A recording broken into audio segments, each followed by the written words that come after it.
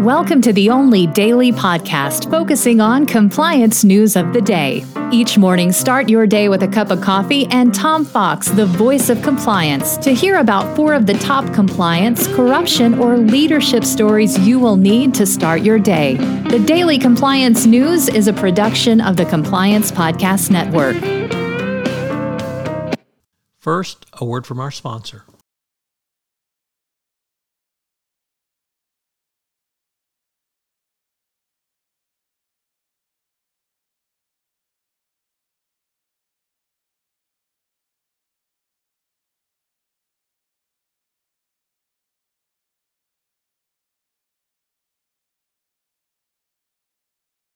The Daily Compliance News for January 26, 2022, the Post-Termination Retaliation edition. And we begin with that story from Law 360 as the U.S. Supreme Court turns down a case which held that a company can be held liable for post-termination retaliation under the False Claims Act and retaliation protections for whistleblowers, meaning this applies to former employees as well as current employees. This is a really new avenue for whistleblowers to have protection in. This came out of the Sixth Circuit, which tossed a lower court's partial dismissal of an amended complaint by a movement. The Sixth Circuit said if employers can simply threaten, harass, and discriminate against employees without repercussions as long as they fire them first, potential whistleblowers could be dissuaded from reporting fraud.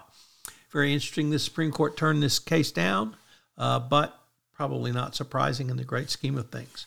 Next up from Bloomberg, burnt-out Amazon employees are embracing the Great Resignation. So it turns out $300,000 a year may not be enough, as there is, quote, an Amazexodus, as employees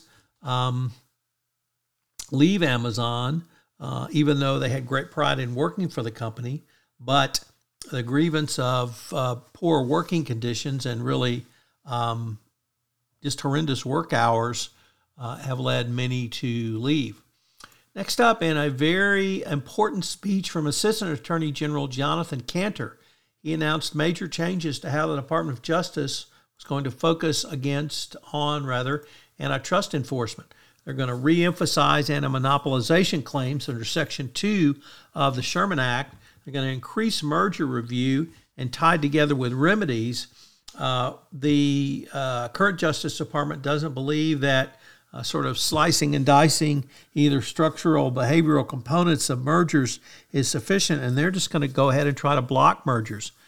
So this will be a pretty big change, and when you couple it with Section 2, you can see that Activision or Microsoft purchase of Activision may be a first test case.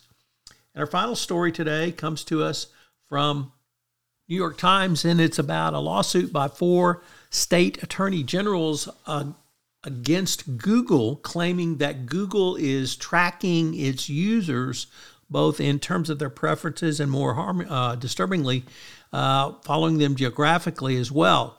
The state attorney generals claim that Google has made it basically impossible to have privacy by turning off trackers in Google. If these allegations are true, it's certainly very disturbing and interesting that the state attorney generals continue to bring these claims. The Daily Compliance News is a production of the Compliance Podcast Network and a proud member of C-Suite Radio. Thanks so much for listening. I hope you'll join me again tomorrow.